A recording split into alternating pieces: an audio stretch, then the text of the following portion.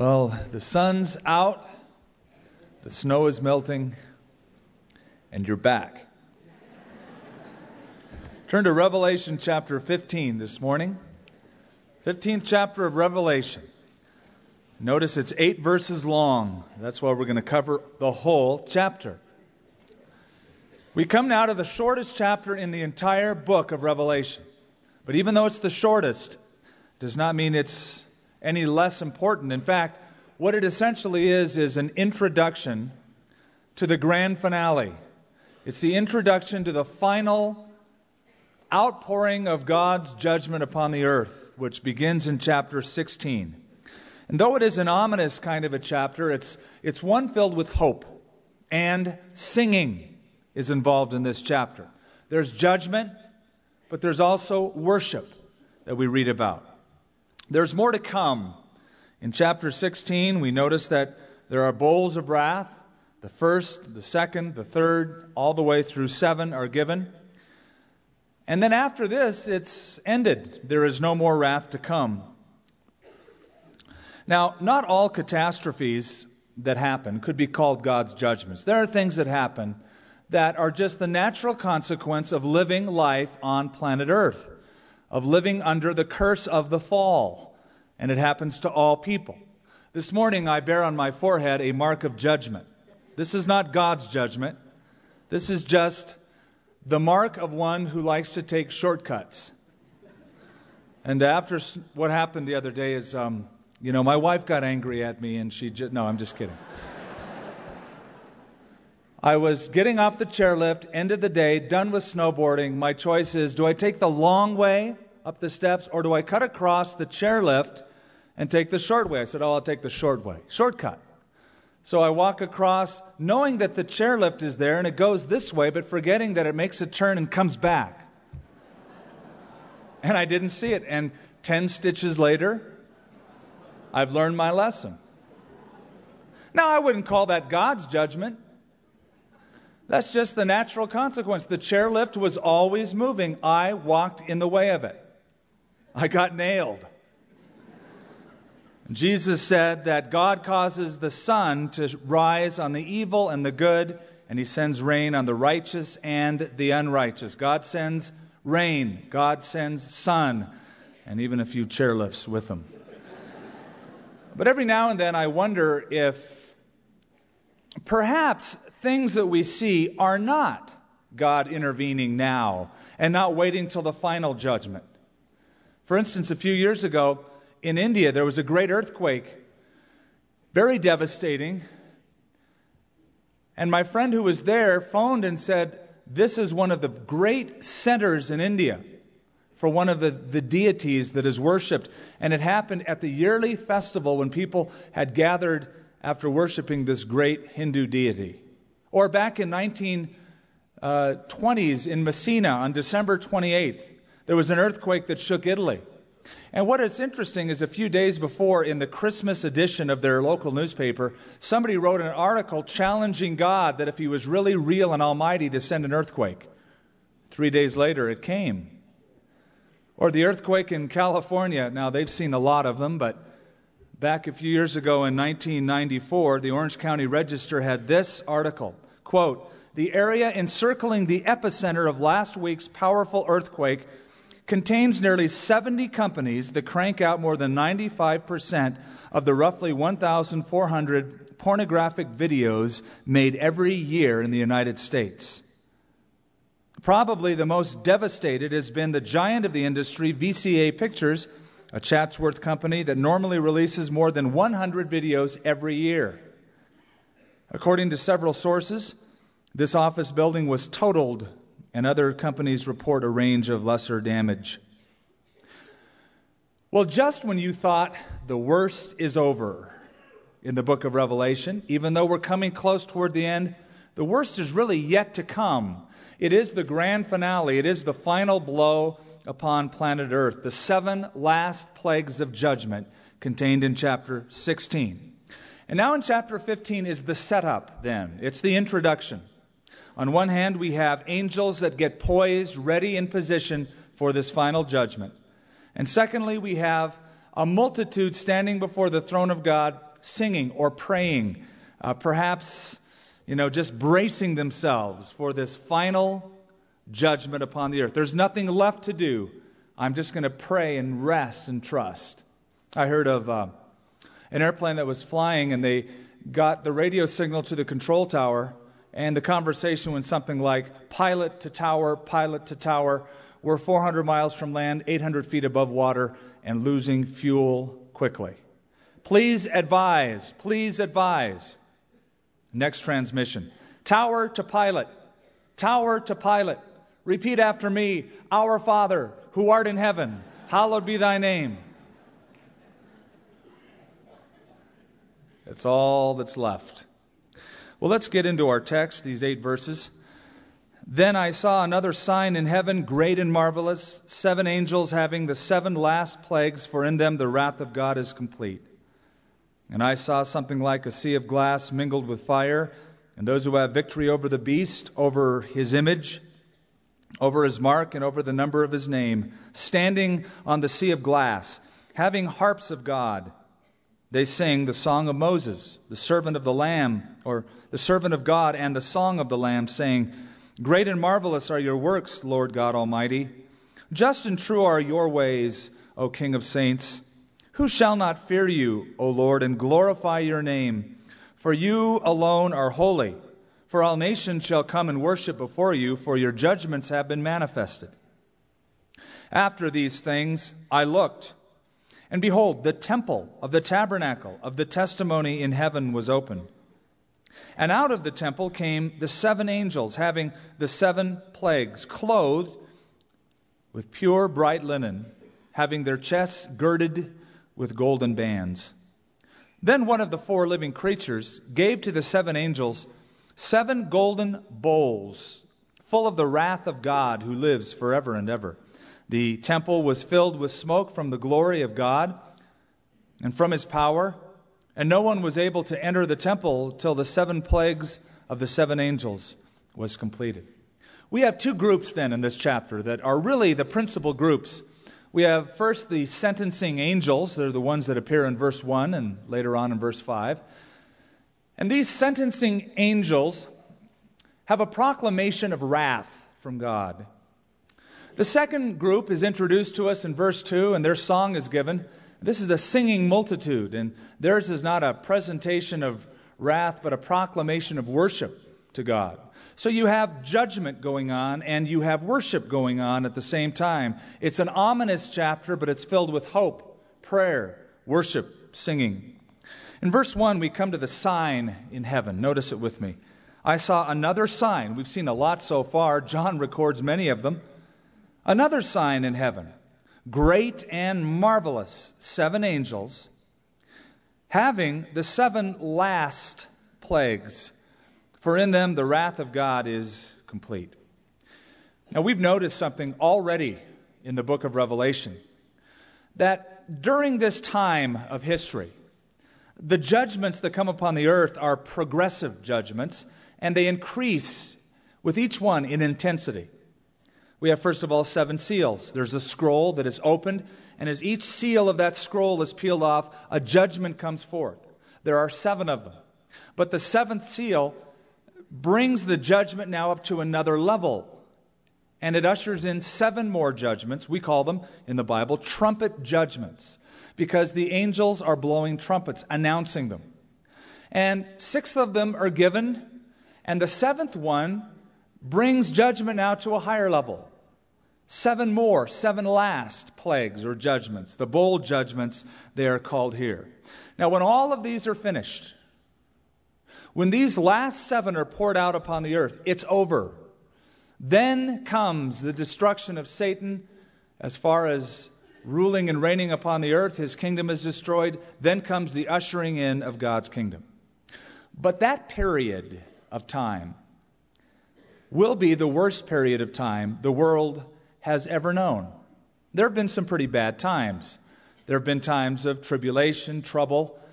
We can think of a few just going back, and we think of the Dark Ages, a period when progress stopped, it was hindered, cultural development ceased. There were the times when the world was at war, World War I, World War II. There was the time of the Great Depression. And we could probably all think of instances when the world was pretty dark. And though there have been those times, there hasn't been a time described as the prophets described the Great Tribulation. In fact, almost all of the Old Testament prophets write about this time. And if you were to take all the verses that speak of the tribulation and all the verses that speak of the coming of the Messiah, Jesus Christ, there's more that speak of the tribulation. It's more detailed than any other event ever. Jeremiah says in chapter 30, "Alas, for that great day is here, none is like it. It is a time of Jacob's trouble," speaking prophetically. Daniel in chapter 12 said, "There will be a time of trouble such as never was since there was a nation, even to this time." And then Jesus said in Matthew 24, "Then there will be great tribulation, such as has not been since the beginning of the world until that time, nor shall ever be." Now there is tribulation, there is trouble. Jesus said everyone has it. In the world you will have tribulation. That is different from the Great Tribulation. That's a period the world has never yet known. And it's described in the book of Revelation, and the core of it is in chapter 16. We're now at the introduction of that. The question would arise then, why is there such a thing? In all of the wild schemes of God, the humanists might say, why would God ever conceive of a thing called the Great Tribulation? What would be the purpose? Well, there are many reasons. Perhaps three great ones that stand out is, first of all, the Great Tribulation will be a final period of judgment upon all nations who have presumed on the grace of God. God has been gracious, merciful for a long time. Warnings have been issued out in various generations in a number of different ways.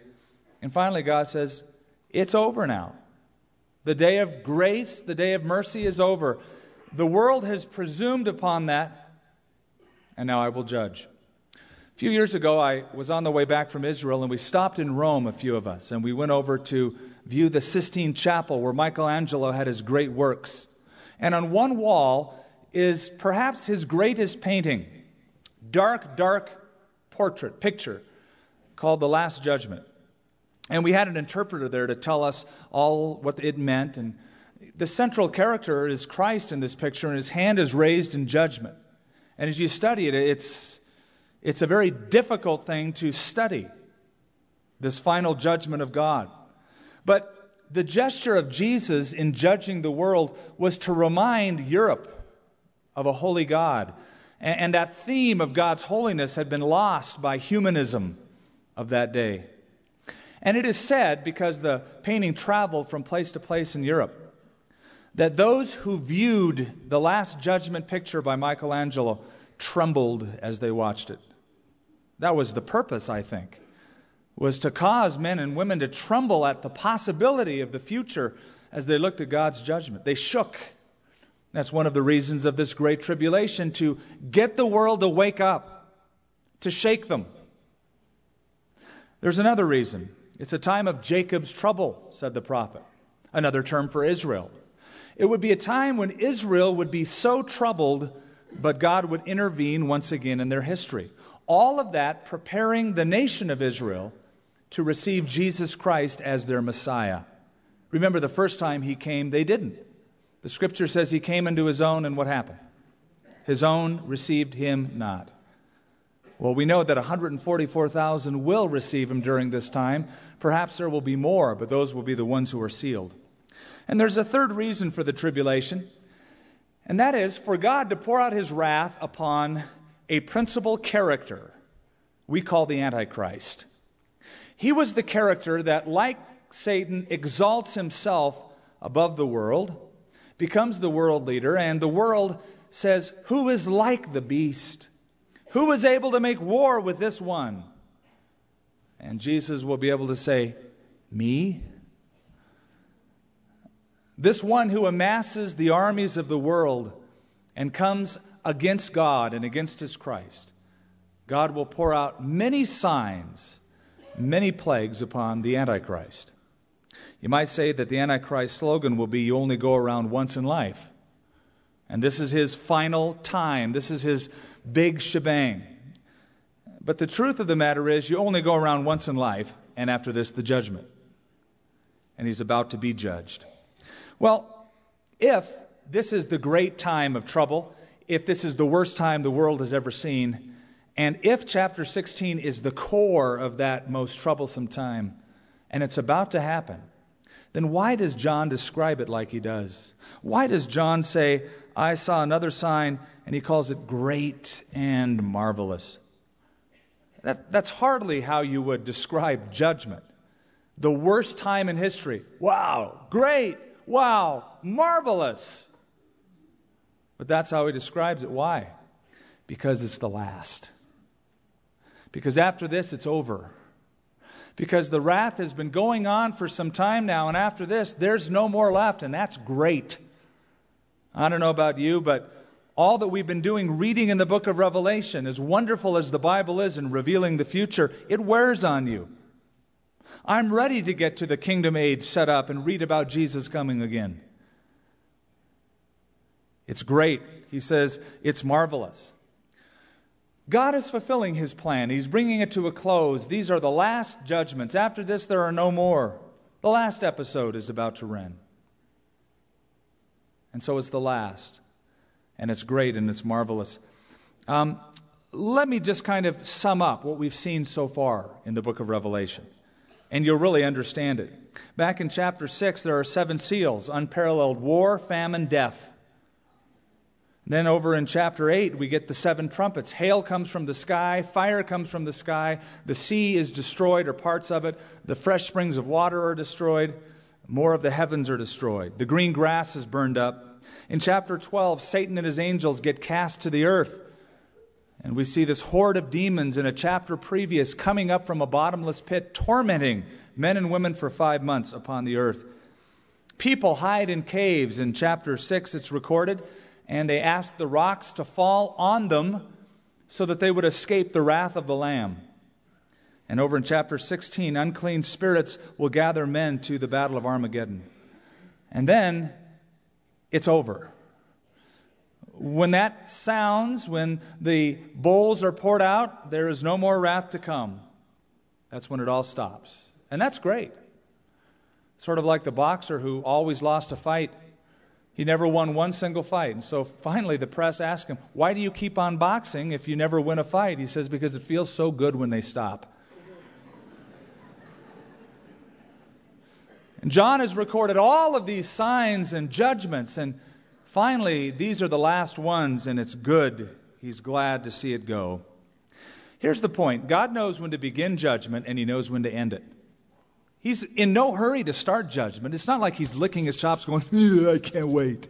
Tribulation, all right." He's long suffering. He doesn't want to do it.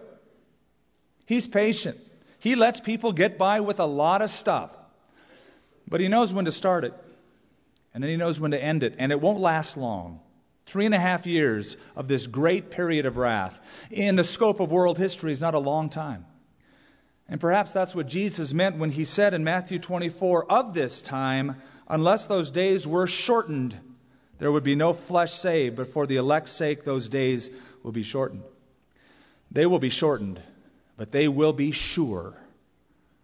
There's a Spanish proverb that says, "Dios tarda, pero no olvida," which is God delays, but he doesn't forget. And God has been patient. And now it's over. And when it's over, when this is over, it is over. It's the 7 last plagues. Now let's move down to verse 5. I'm skipping the next few verses just because I don't want to deal with them. No, I'm kidding. We'll get back to them. But for the flow of our outline, what John does is he sees 7 angels.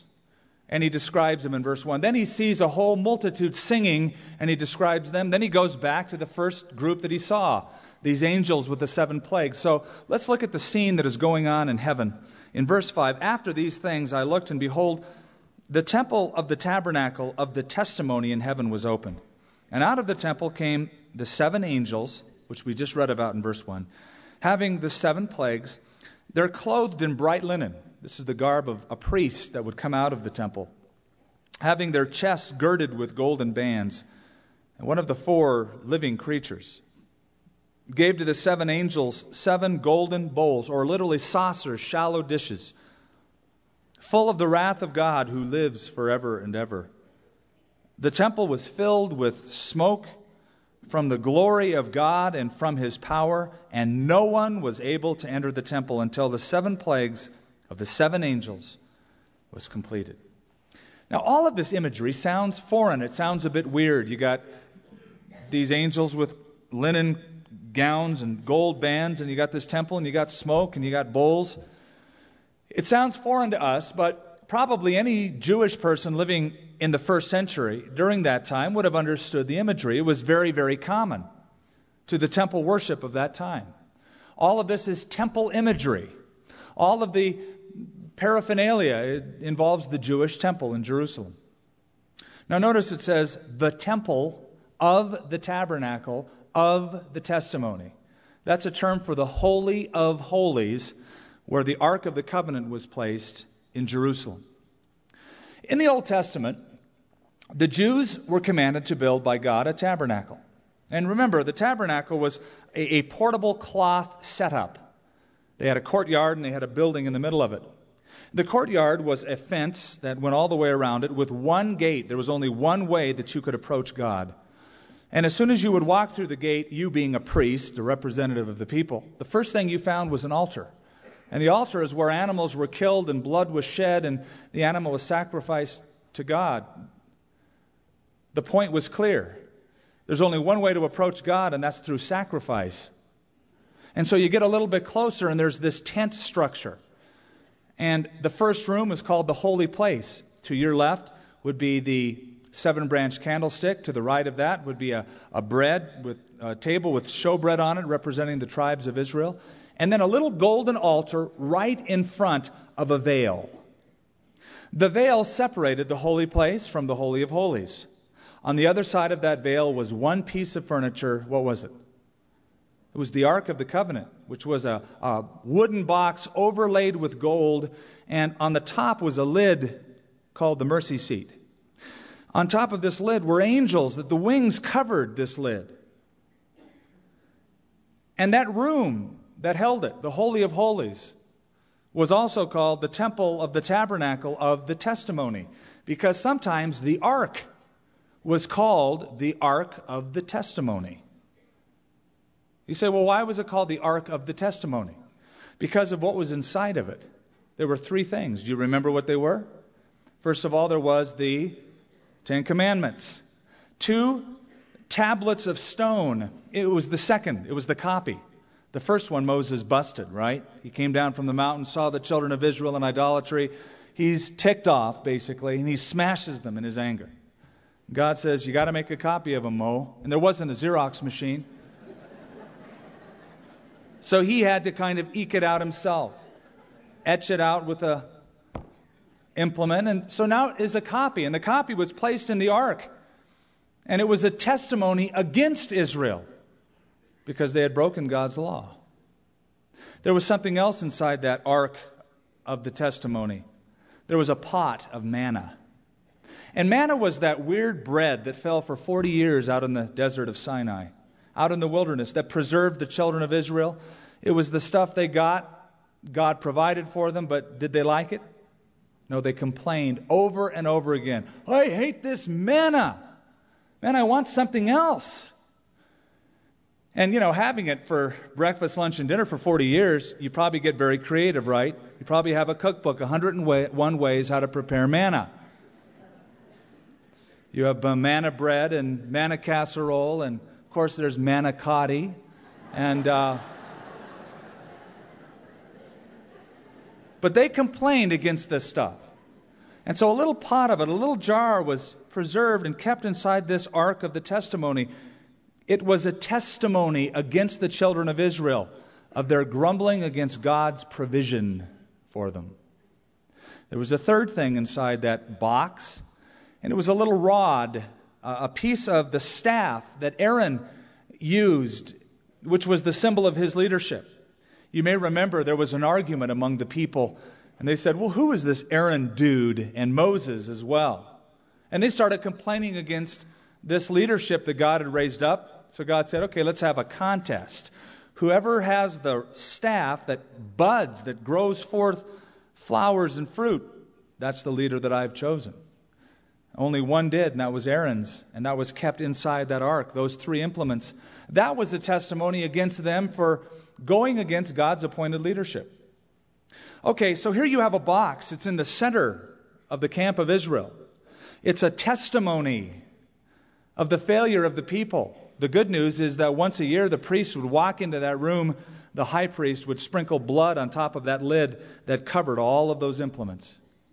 And that box became known on that day as the seat of mercy. It was changed from an ark of testifying against them to a place of mercy extended to them. Now, John, being a good Jewish boy from Galilee, seeing this vision, would understand. Here is this temple in heaven.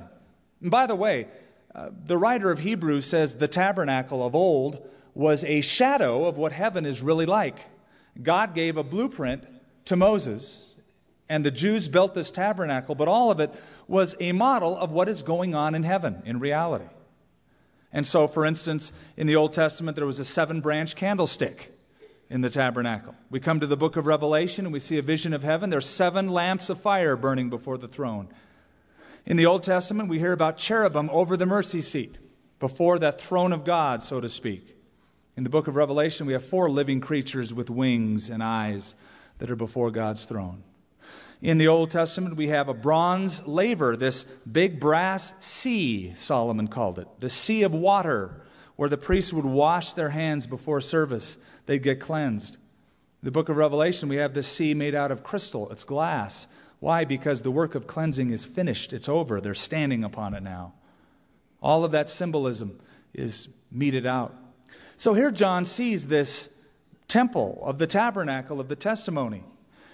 And that place of mercy, of salvation, is now turned into a throne of judgment.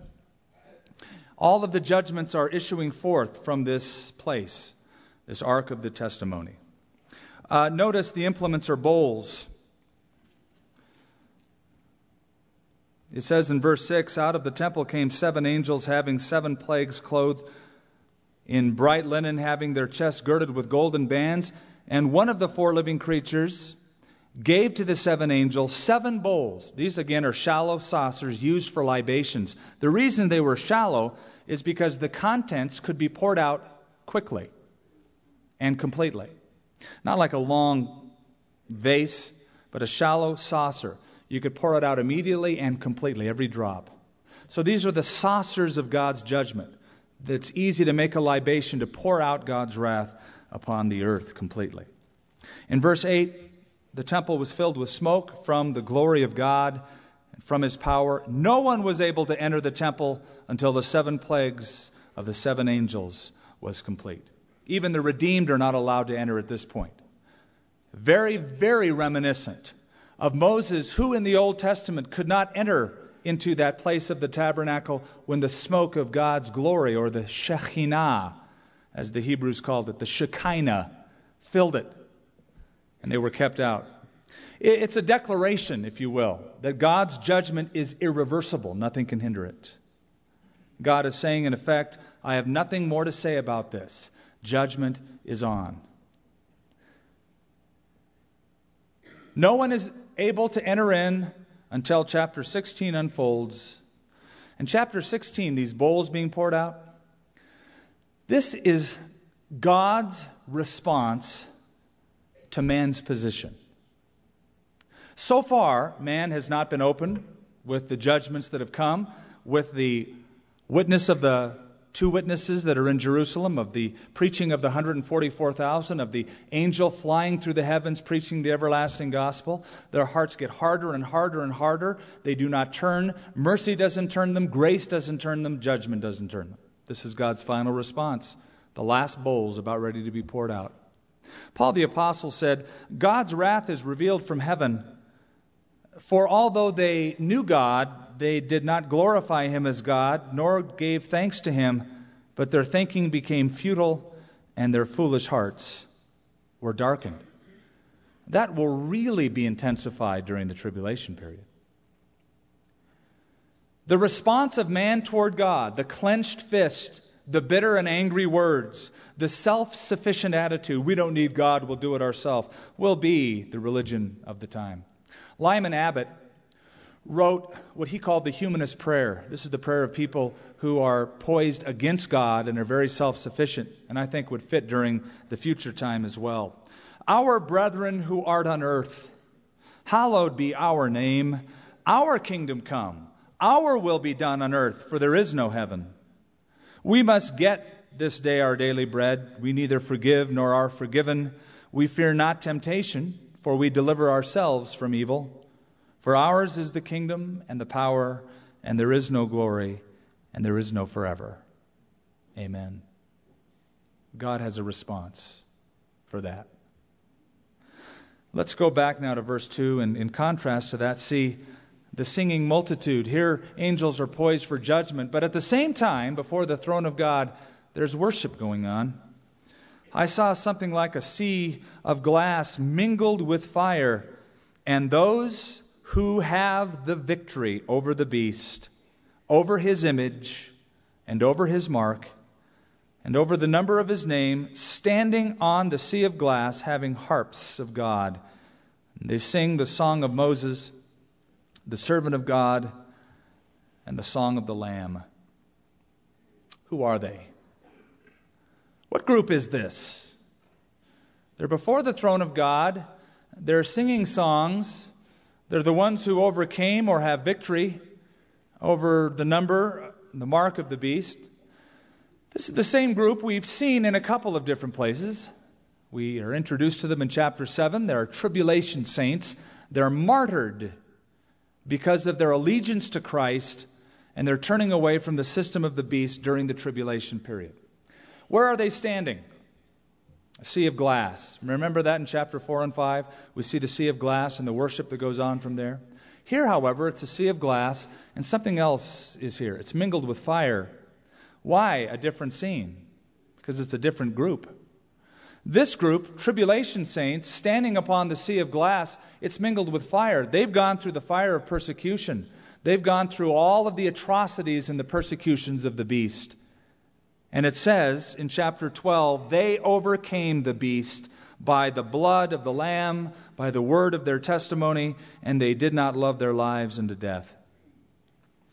But notice something wild. They've been tortured and they have been killed, and now they're in heaven. And after all their pain and suffering, it says here, they have victory over the beast. They're not written about as losers, but winners. They're the ones that had the victory. Say, wait a minute.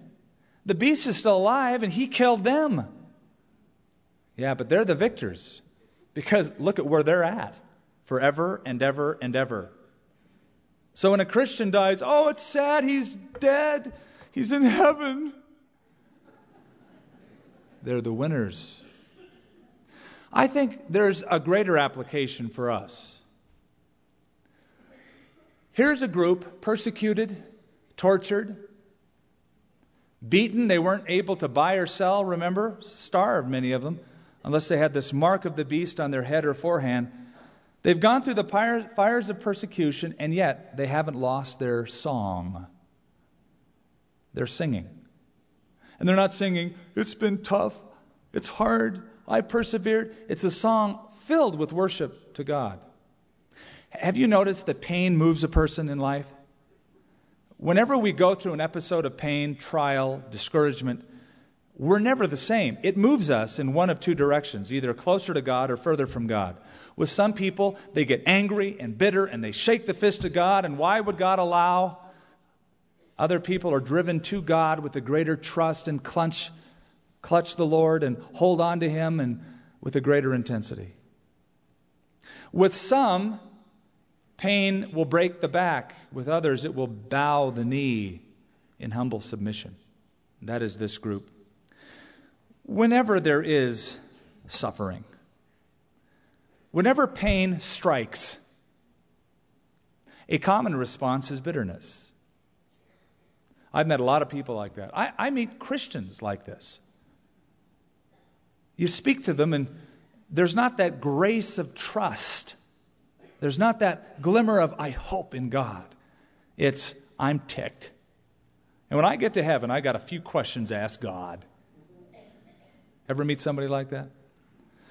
Lord Byron and Sir Walter Scott were both writers in the 18th and 19th centuries, and both of them fell victim to the same kind of a disease. They became lame, both of them.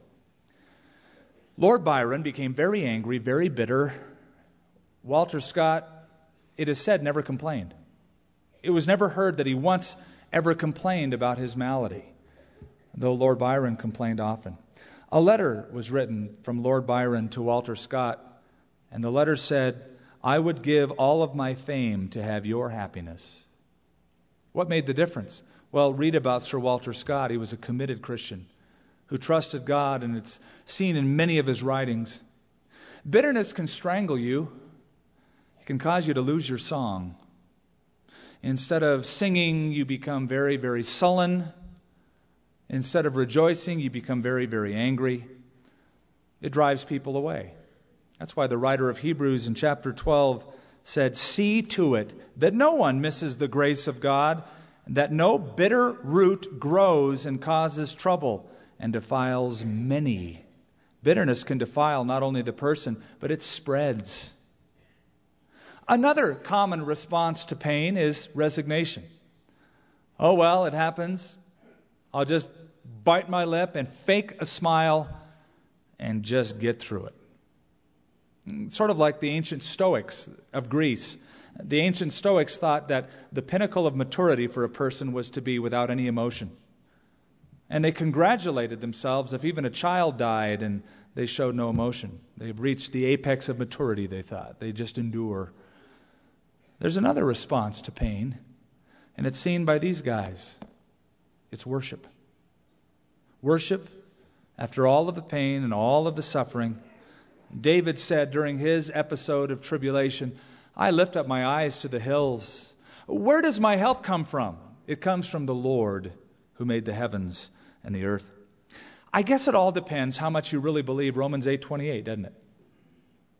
All things work together for the good of those who love God and are called according to his purpose. And he says it very definitely, doesn't he?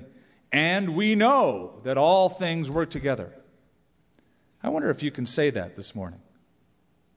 I wonder if instead you think, well, I kind of think that all things work together. Or you could say, and we know that a few things work together for good. Some, a bunch, most, but all things work together for good. I think this group believed that. They're still singing. It's like popcorn. You could take regular corn and put it in a skillet, raise the temperature to 400 degrees. You know what will happen? It'll shrivel. It becomes hardened. You put popcorn in the same skittle, same temperature, and the gases inside start to expand, and that tough, crusty, hardened shell bursts open, and out comes a delightful treat, popcorn. I think there's a parallel in the Christian life. Suffering comes, many people shrivel up, they get hard, others are like popcorn. The fires expand that person. He becomes better. He becomes more of a delight, more valuable to others around. I think if this group can make it through the great tribulation, an unparalleled time of suffering in the world, and come out singing, that we ought to be able to sing. We ought to be able to sing this side of the tribulation. Notice what they sing. It says they sing the song of Moses. You say, what is the song of Moses? Well, it's a song that Moses sang. Isn't that great? It's that easy. Exodus chapter 15, Deuteronomy 32 gives you the words of the song of Moses. It's a song that Jews sing in a certain synagogue service every year throughout the world. It's a song of deliverance. God delivered us from Pharaoh. And God promised us a new land, and here we go. They sing the song of Moses and the song of the Lamb. It could be that there are two separate songs. It could be that they're the same song. It's funny how people argue over something that I could care less. They sing is the important thing. I tend to see it as two separate songs, the Song of Moses and the Song of the Lamb. There's a parallel. God delivered the children of Israel from the bondage of a Pharaoh, gave them a new land. God delivered this group from the bondage of the Antichrist and gives them the new kingdom.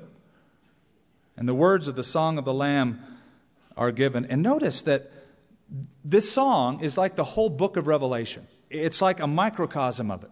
It's all centered on Christ. They're not licking their wounds. They're not talking about their perseverance. They're singing about Jesus. It's Christocentric, as all good worship songs are. Christ is the center. And he's the star of Revelation, by the way. Don't be distracted by Babylon or by the seven trumpets or the two beasts. They're not the most important part of the book. It's the revelation or the unveiling of whom? Jesus Christ. He's the star of the book. It's his kingdom that will rule and reign forever. And he is the star of this song. And I think this is a good model to follow. Make the focus of your life song Jesus Christ. You say, yeah, but I've been through a lot of bad stuff. Somebody once wrote, as you travel down life's pathway, whatever be your goal, keep your eye upon the donut and not upon the hole. Instead of what you don't have, look at all that you do have. And this group does exactly that. Focuses upon Jesus Christ. Notice what they say. They mention his works. Great and marvelous are your works, Lord God Almighty. Now they've seen him, right? They've seen God's judgments through the tribulation period. They have seen God's miracle of the two witnesses. They have seen God's keeping of the 144,000. They have seen God's absolute control over all the environment with the killing off of several portions of it. They've seen all of his works. And they say, great, marvelous. They notice also his ways. Next verse, just and true are your ways. Isn't that interesting? They're not blaming God. They're not saying, you're unfair, God. They're saying, well, we've lived through all of this time, and I would have to say at the end of it that it's just. There's justice that has been meted out, and it's not arbitrary, it's not false, it's true. It was judgment based upon an honest evaluation of the condition of the earth, just and true. His wonder is then mentioned. Notice what they say in verse 4. And this is it's an interesting verse. Who shall not fear you, O Lord, and glorify your name, for you alone are holy? It's as if they're perplexed. After all that the earth has seen, God, we don't know why they just don't fear you. Why they don't figure this thing out and wake up and give you worship and glory. But one of the marks of a world who's pushed God aside is they have no fear of God. That's sort of the principal marking of the world who doesn't want anything to do with God. Paul said concerning them, there is no fear of God before their eyes. That's a mark of them. The term, the fear of the Lord, that bothers a lot of people. It's mentioned 50 times in the Bible. It doesn't mean a superstitious, I'm afraid of God. It means a reverential fear for a loving God that produces in me a humble submission. I humbly submit to a loving God because I revere him so much. That's the idea of the fear of the Lord. The world, on the other hand, refuse to repent. They shake their fists at God. They blame God. They blaspheme God. We've read several times during this time. There is no fear of God before their eyes. There's no fear of God before their eyes because they live in a me generation. The slogan of that generation is serve yourself, be your own best friend, do it for you. And they've seen all of life as revolving around them. They're the epicenter, and life revolves around them, and everything should make them happy, even God.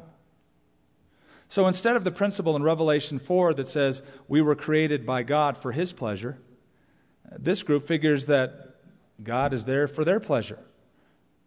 And today, isn't it true that a philosophy of modern Americans is that I must gauge everything on this personal pleasure chart? Does it bring me pleasure? And I'll even evaluate God.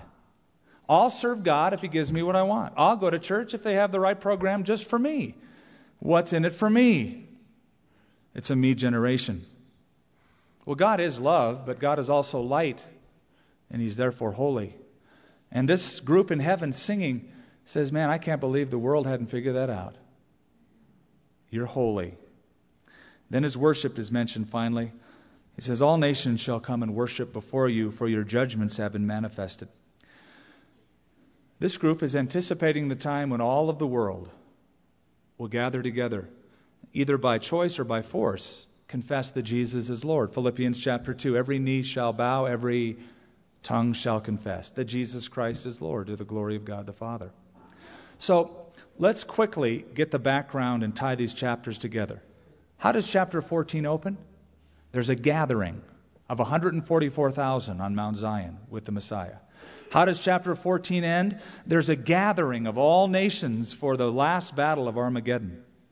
And then we have chapter 15, which is a gathering in heaven of tribulation saints anticipating a final gathering of all nations who will worship God.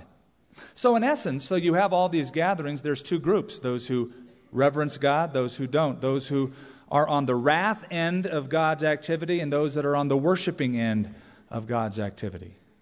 Judgment is coming. You can't stop it. You can escape it. You don't have to walk right into it like I did. That chairlift just goes. It doesn't like stop when it sees, oh, it's Skip. It'll just kind of stop. It comes. I walked into it. You don't have to. You don't have to walk right into the coming judgment. In fact, Jesus said, whoever believes in me will escape that coming judgment and will pass from death into life, but does not come into judgment. There was a dad who was walking his little daughter one evening on the prairie up in Canada. There's a whole section of many, many miles of plains with just huge prairie grass. And they were having an evening walk, and they got pretty far away from home. And they saw in the distance this prairie fire coming toward them. And the father knew that this thing was moving pretty quickly and that there was only one way to escape this fiery, burning thing coming, and that is to burn the ground around them where the grass was, so there's nothing left to consume. So he took out a match and he burned a section. And then he stood in the middle of that section after the flames had gone out, and the flames got closer and closer, and the little girl's screams were louder and louder, and he held that little girl close to her, and when the flames were all around them, he comforted her by saying, don't worry, the flames can't get to us. For he says, we're standing where the fire has already been. 2,000 years ago, God's Son came to the earth, and God poured out all of His judgment upon sin, upon Him, that whoever would believe in Him would not perish but have everlasting life. So when you're in Christ, you're standing where the fire has already been. You have nothing to fear at all. You have no wrath to fear at all. And every pain that would come would be a refining kind of a pain that would draw you closer. It should to Him. But you stand where the fire is burned. Jesus took it upon Himself so that you would not have to face God's wrath upon the earth for sin. Lord, what a promise. What an awesome, awesome promise that is. That judgment is coming. And we can escape the judgment upon sin, the judgment of the great white throne that we're going to read about later, that whoever believes in you does not come into judgment, but passes from death to life. We know that in the world there's trouble and tribulation, anxieties, pains, all the things that come upon the sons of Adam, but we're going to escape your judgment because we stand where the fire has already been. Lord, I pray for anyone who is standing outside of that circle of salvation that is in Jesus Christ, who's trying to think, oh, I can weather this fire, no problem. Lord, you've already detailed for us what's coming. I pray that we would let the book of Revelation have its intended purpose in our lives, to wake some of us up. In Jesus' name, amen. Jesus' name, amen. Jesus' name, amen. Jesus' name, amen. Jesus' name, amen. Jesus' name.